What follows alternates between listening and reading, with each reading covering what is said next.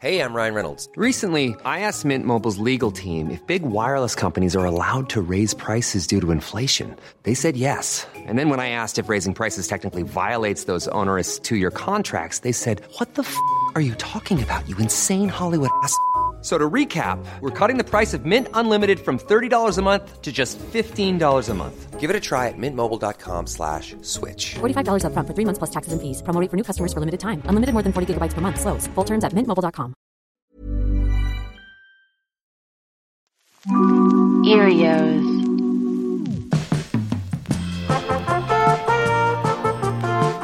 Welcome to The Complete Man, an instructional lecture series guaranteed to transform you into the man of your dreams. With your host, Frecklin May. Part 4, Sports and Leisure, or Fun with Guns. Yeehaw! All work and no play makes Freck a dull boy. Truer words have never been said.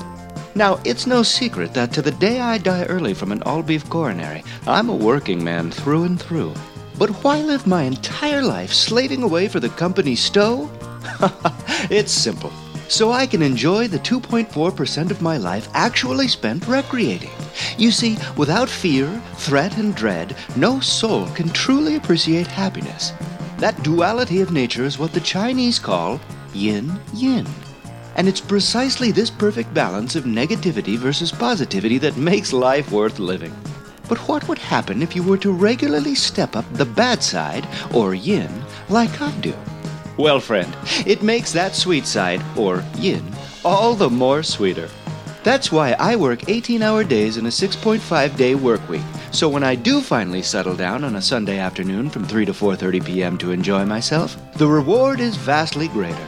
Now, there are many quality activities with which a good gentleman can occupy himself on a Sunday afternoon. Just to name a few: a fine jigsaw puzzle, a thrilling game of bridge, an exhilarating match of bocce, a lusty round of cornhole, some horsey shoes, badminton, good mitten, okay mitten, horrible mitten, ooh, mystery mitten, or something me and the neighborhood boys call stag circle. What fun!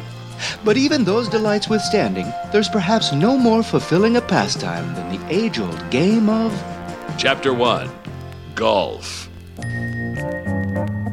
For a real man in today's ragtag world, there's no sport more rewarding and yet somehow more frustrating than the old duffer's lament: golf.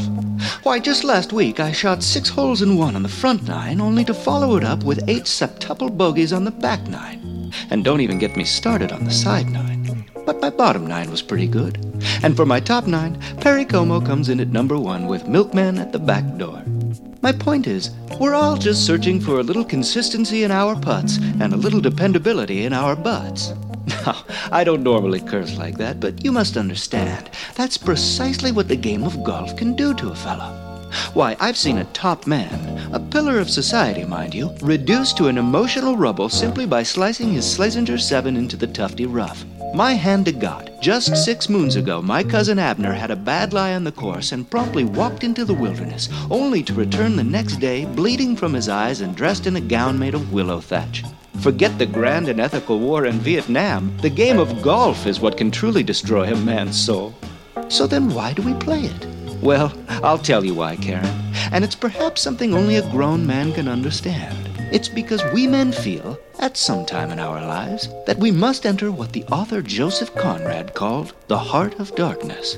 And I'll tell you what, he had that much right. But what he didn't have quite right was the sport.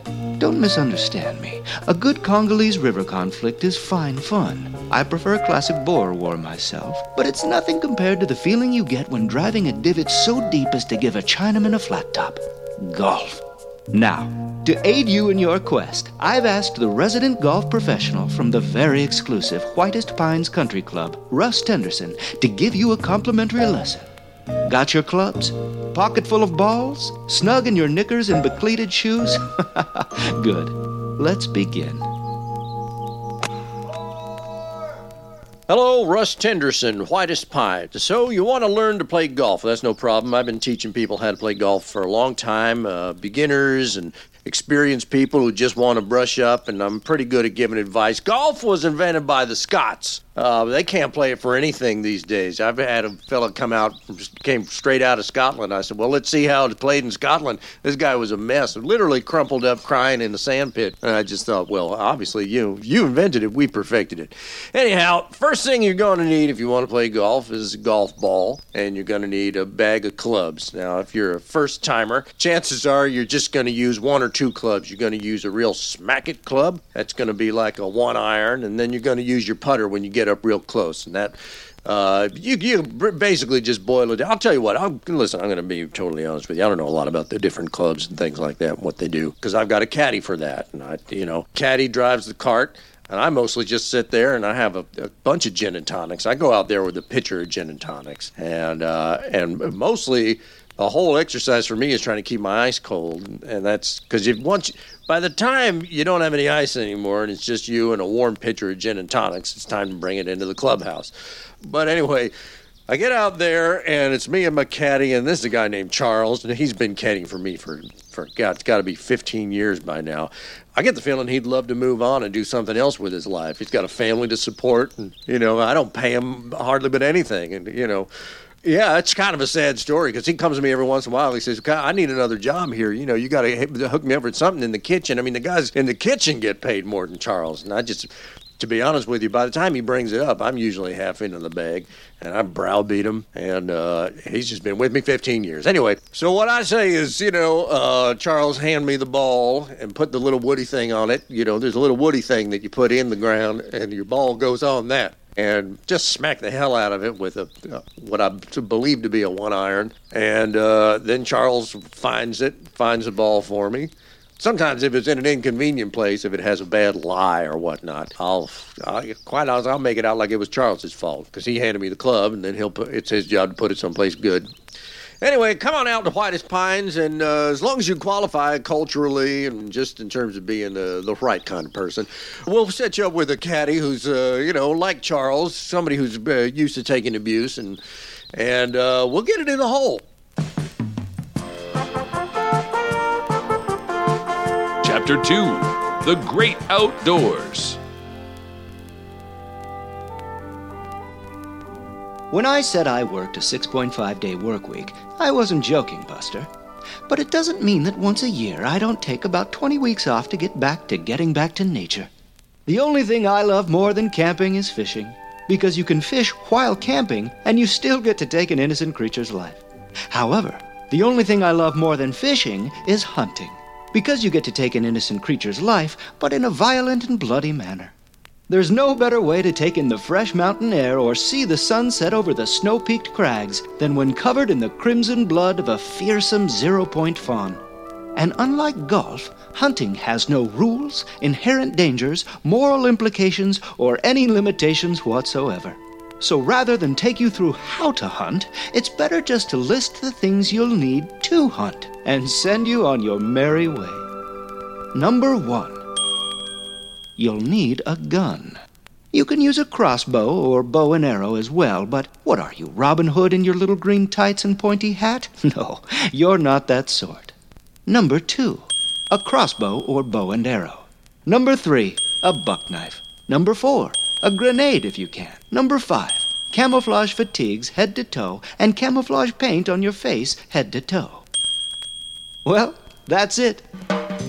But hold on, Chester. Let's discuss just what sort of gun one should have. I mean, that's what we're really getting at here. You see, it's not just owning a gun, but shooting a gun at anything that moves at any time that is an inalienable right offered to us by the United States Constitution of America, absolutely into the end of time, no interpretation there. Hell, it's not just a right, it's a civic duty to fire a gun at least once a day. I do, every morning after I brush my teeth and before I brush my beef. So, just what kind of heat does this man about wilderness pack? Well, I like a Remington Stag Waster, but my hunting friend Tad uses a Winchester Buffalo Exploder, while my other hunting friend Glenn shoots a Colt Panda Bear Extinctor, and yet my one other hunting companion Phil carries a Smith & Wesson Rainforest Decimator. But at the end of the day, it's your choice. Enjoy your weapon with reckless impunity, but be very careful to employ flagrant disregard for all natural life and its surroundings. Why? Because it's written on some old paper by some guys. Now, to aid you in your quest for firearms, I've asked a qualified expert to give you a complimentary gun lesson. The resident golf professional from the very exclusive Whitest Pines Gun Club, Russ Tenderson. Got your gun, Annie? Pocket full of bullets? Trigger finger itching for some action? Good. Let's begin. Hi there, Russ Tenderson back again to talk to you about my other passion, which is shooting stuff with guns. And I've got a whole lot of guns. My wife sometimes says, there's so many guns here, we don't have any room to move around. That's basically true. There's guns on the floor and guns on the chairs, and our house is basically it's more of a gun house. But as I was saying before regarding golf is a gin and tonic game. It always has been for me. And shooting guns is more of a Scotch type of situation. I go out there and I just bring as many guns as I can pile in the car, 20, 30 guns and whatnot, and just fire them off. Most important thing with a gun is your stance. And that's, by the way, that's when it's time to stop shooting guns, when you can no longer really hold that stance anymore because the Scotch has just got the better of you. It's time to get back in the car and drive home. But the stance is important, and the way you hold the gun, because you want to hold it in such a way that you can shoot it. And it's also important that it's got bullets in it. And there's different kinds of guns will take different kinds of bullets in different ways. And so one of the things you need to learn is this a gun where I got to put the bullets in one at a time, or will it go in one of their containers? See, I got a gun caddy. I don't know a lot about the different kinds of guns and whatnot, but I got a guy whose name is Lauren, and he's my gun caddy, and he's on call 24 hours a day, Lauren. And he is a law school graduate, but he got no time to practice law whatsoever at all, because I call him all times of the day. He was trying to do both things for a while, trying to keep down his law job and be my gun caddy, and the demands of helping me shoot things just became overwhelming, and he had to give up the law, and I don't pay him but hardly anything. But anyway, he's a good guy, and he and I get drunk and shoot and stuff, and you come on down and join us. There. Now, like me, you'll be regaling your children and grandchildren to come with countless stories about when you grabbed your gun and fought in the war of shooting defenseless animals in the beautiful mountains while men your age were dying face down in the Korean tundra because you got a delayed testicle drop deferment in the winter of '52. All right. What's next? Ah, yes. Camping. Home economics away from home. The only time a man should feel it's okay to cook.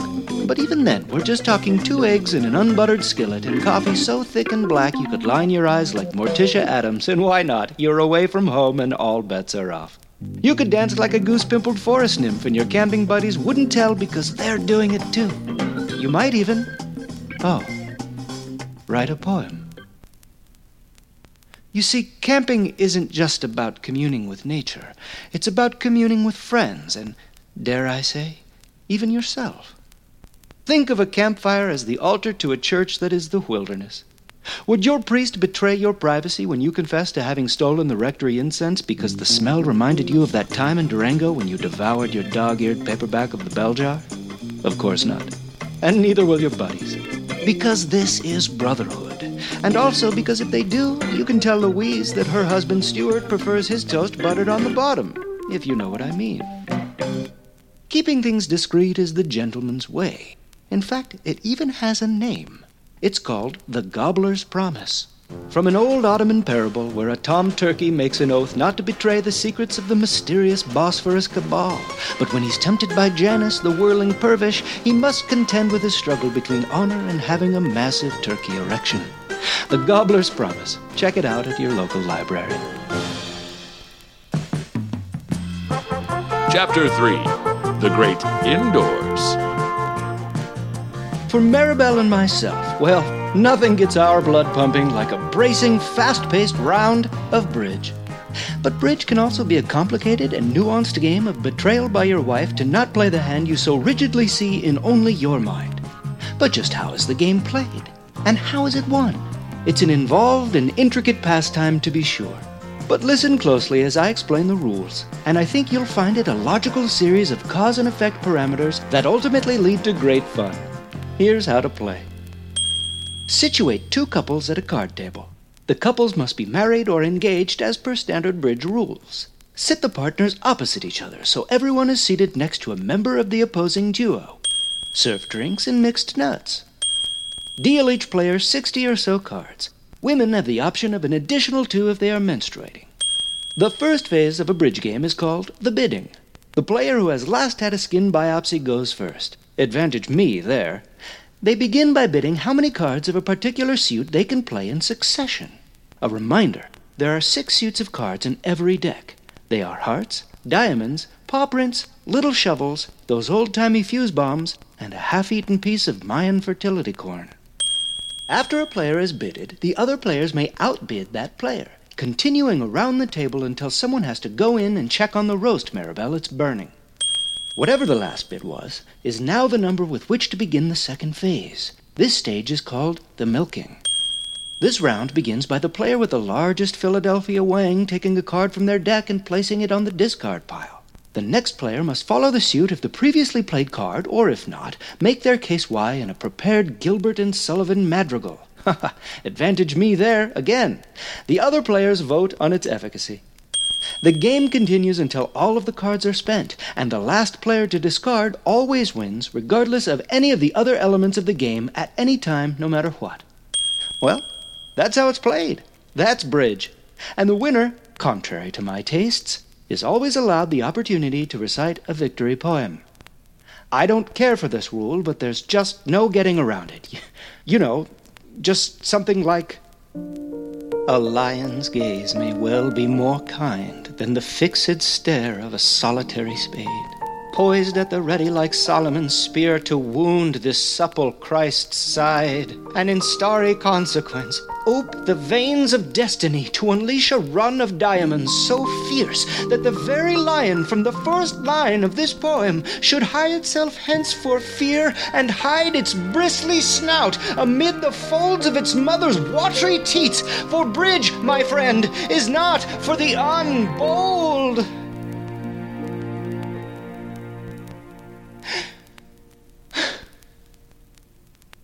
Anonymous. Now, I don't know who wrote that, but if I did knew him, I would tell him that even though I loathe poetry, there were certain notes within that work that rivaled Byron and his boys on their best days. But bridge. What a wonderful game of teamwork and strategy. And in victory, there are fewer moments in life that can make a player feel more proud and accomplished. Why, just take a listen to the undeniable fun Maribel and I had the last time we hosted Tad and Joni Woodbine for a game of good old-fashioned bridge. Maribel, honey, make sure the guests have some more boiled champagne. Sure, Frank. All right, who has the first bid? Honey? All right, I'll put in a 5 of oops. I can play on that 5. Oh my, I'm afraid this is going way over my head. Usually I'm just used to playing my word games. What are your word games, Joni? Gossiping? Yeah, Pinhead. Tad, are you going to let them talk to me like this? Absolutely. If I wasn't a lady, I'd scream. Joni, have you thought about a hat? Why would I need a hat? Or just a kerchief or some kind of hood or balaclava. Well, this is the day when a man is telling me what I should and shouldn't wear. It's like Tad's birthday all over again. Okay, let's not get into that. Does anyone want another cheese ball? Tad, tell them about your birthday. Joni tried to surprise me. Ah, the devil's gift. Exactly. I came home. I was tired. It had been a long day. The last thing I wanted to do was to celebrate. She arrives in a robe. I thought, okay, we're going to sleep. No. The robe drops. Some kind of frilly Parisian nightmare. Why, it was a night negligee. Oh, I do believe I went to the shop with Joni the day she bought that. I thought it looked lovely on her. Look, if you want to know what's sexy to a man, you come talk to a man. Am I right, Freck? I'm sorry, I was looking in my pockets. Okay. To think, we're talking about the word sexy over a game of cards. My lord. Well, you know, sex is about as holy as cottage cheese according to Jesus in the Bible. That's true. First round goes to the maze. Congratulations, honey. Do I get a pony, Freck? I'll say you do. All right, Daddy. What do you mean, your daddy? Oh, sometimes I call Freck Daddy. He likes it. But you aren't related. By law, I'm her husband and now father. Do you know the Joneses? Know 'em? I've met 'em. Well, Terry and Timmy Jones, they've been married for 5 years. They went to Ellis Island You don't say. to go look at some ancestral things. Lo and behold, they're first cousins. When I heard the news, I nearly called the police. They're probably going to have some kind of wood child or something that is hard in the head and can't express itself for fear of breaking its own skin. Well, I hope you're writing all this down in your journal, Joni, in case something should go awry. Don't worry, I am. First bid to the Woodbines. Well, Tad, why don't you bid? All right, I push up 7. I'm sorry, What, Joni? What's wrong? Why are you crying? I don't understand. I push up 7. We went over this. Have you never taught Joni how to play? Of course, I've taught her how to play, but does she get it? You mentioned her small head. But is her brain small too? You know the old saying, small head, even smaller brain, because it has to fit in there. That's the entire saying. Joni, you really ought to get a hat. I want to cut an orange in half and juice it on that thing. All right, now you've all had your fun. Haha, like I'm some sort of amusement park ride. Gee golly, Tad, how do you stay faithful when your wife has hair that flat? It's an excellent question, Maribel, and it's something I ask myself. I would ask myself, were I? Hairlip. Were I faithful, I would ask Oh. myself that question. Sure. Well, Joni, are you going to push in? Well, yes, I'll push in 7. Okay. Now, you know you can't do that. Why, Tad just did, I suppose because I'm Joni, I can't do it. Well, you simply can't follow a 7 push with a 7 push. You've got to go one higher or better. I always go one higher or better. But you didn't that time.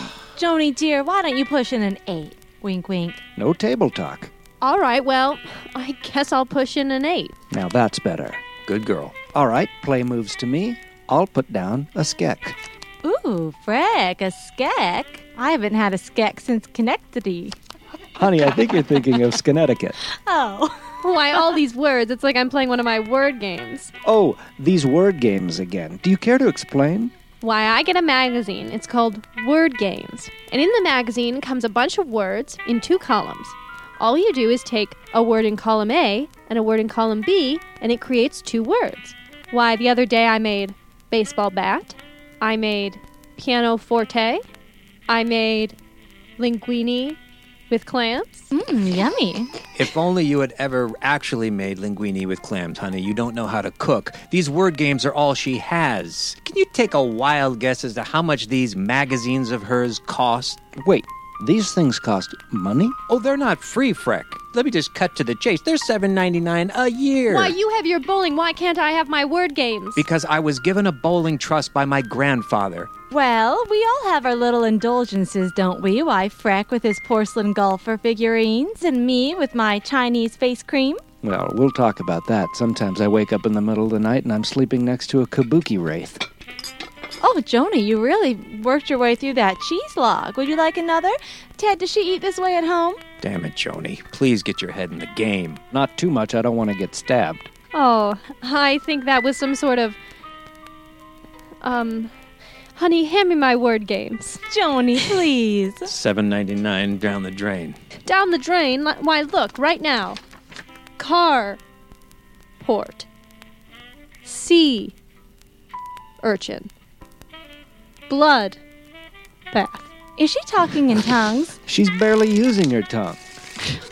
All right, I'll open the bids this round. Here are 3 heart-shaped diamonds. All right, and I'll pitch in on 4 poo-poos. Well, Woodbines, over to you. I'm going to push up 8. Joni, are you sure? You really want to do that? Yes, but what will you do for work? Go ahead. Remove a piece of clothing. What? That's not what I meant. Tad, do you want to explain it to her? Honey, when you ate up, it's common parlance that you now must remove a portion of your clothing, and it should be your blouse. How about this? I'll put on the hat. Ooh, that fits nice. Joni, you look radiant. And I'll take off my blouse. Oh, Joni. Wow. I didn't know things on your body could get pointier than your head. Why, I'm flattered. Folks, you see now why I married this young lady. She might not have it upstairs, but mid-stairs, it's pretty nice. That round, and the game, goes to the Woodbines. Oh, yeah, we did it. Would anyone like a little bit of yellow pudding? Now then, we've covered some pretty masculine pursuits along this episode's path. But for my final area of expertise, the gloves are coming off. It's time to dig into what really makes a man a man. Roll up your sleeves, forego your second shave of the day, and get ready to get dirty, because we're about to talk Chapter 4, Model Railroading. Look, sometimes golf, guns, and gams just won't cut it. That's why when the moon is full, any man about town might simply just need to retreat to the model railroading room that comes standard with every house built between 1947 and present day and just get back to laying some track. Oh, it feels so good. So I'll leave the final word to the resident professional at the Whitest Pines Model Railroading Club, Russ Tenderson. Russ Tenderson here. I want to talk with you about my third passion, which is model railroading. If you're really just tired of everyone in your life, head on down to the basement and tinker around with some model trains. I've got, what I've done is expand the basement out with just a shovel all to myself. I dug the basement into it goes under the neighbor's house. I don't think he has any idea about it, but... And I've expanded my model railroad down there. It's massive. It's a replica of the continental United States in its entirety. And I've got a guy down there working for me, and he doesn't ever leave the basement. He's just down there all the time tinkering away on these model trains. I get the feeling he'd love to get out of there, rejoin his people. But there's a lot to do. Anyway, model railroading, give it a try. It's great fun. The Complete Man, with Matt Corley as Frecklin May, Amanda Lund as Maribel May, Andy Daly as Russ Tenderson, James Bladen as Tad Woodbine, Maria Blasucci as Joni Woodbine, and me, Mark McConville, as Mort the Announcer. The Complete Man is written and produced by Matt Corley, executive produced by Amanda Lund. Until next time, this is Mort Kleinman for The Complete Man. Erios. Powered by Acast.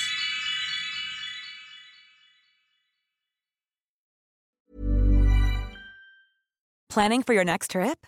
Elevate your travel style with Quince. Quince has all the jet-setting essentials you'll want for your next getaway, like European linen, premium luggage options, buttery soft Italian leather bags, and so much more. And is all priced at 50 to 80% less than similar brands. Plus, Quince only works with factories that use safe and ethical manufacturing practices. Pack your bags with high-quality essentials you'll be wearing for vacations to come with Quince. Go to quince.com/pack for free shipping and 365-day returns.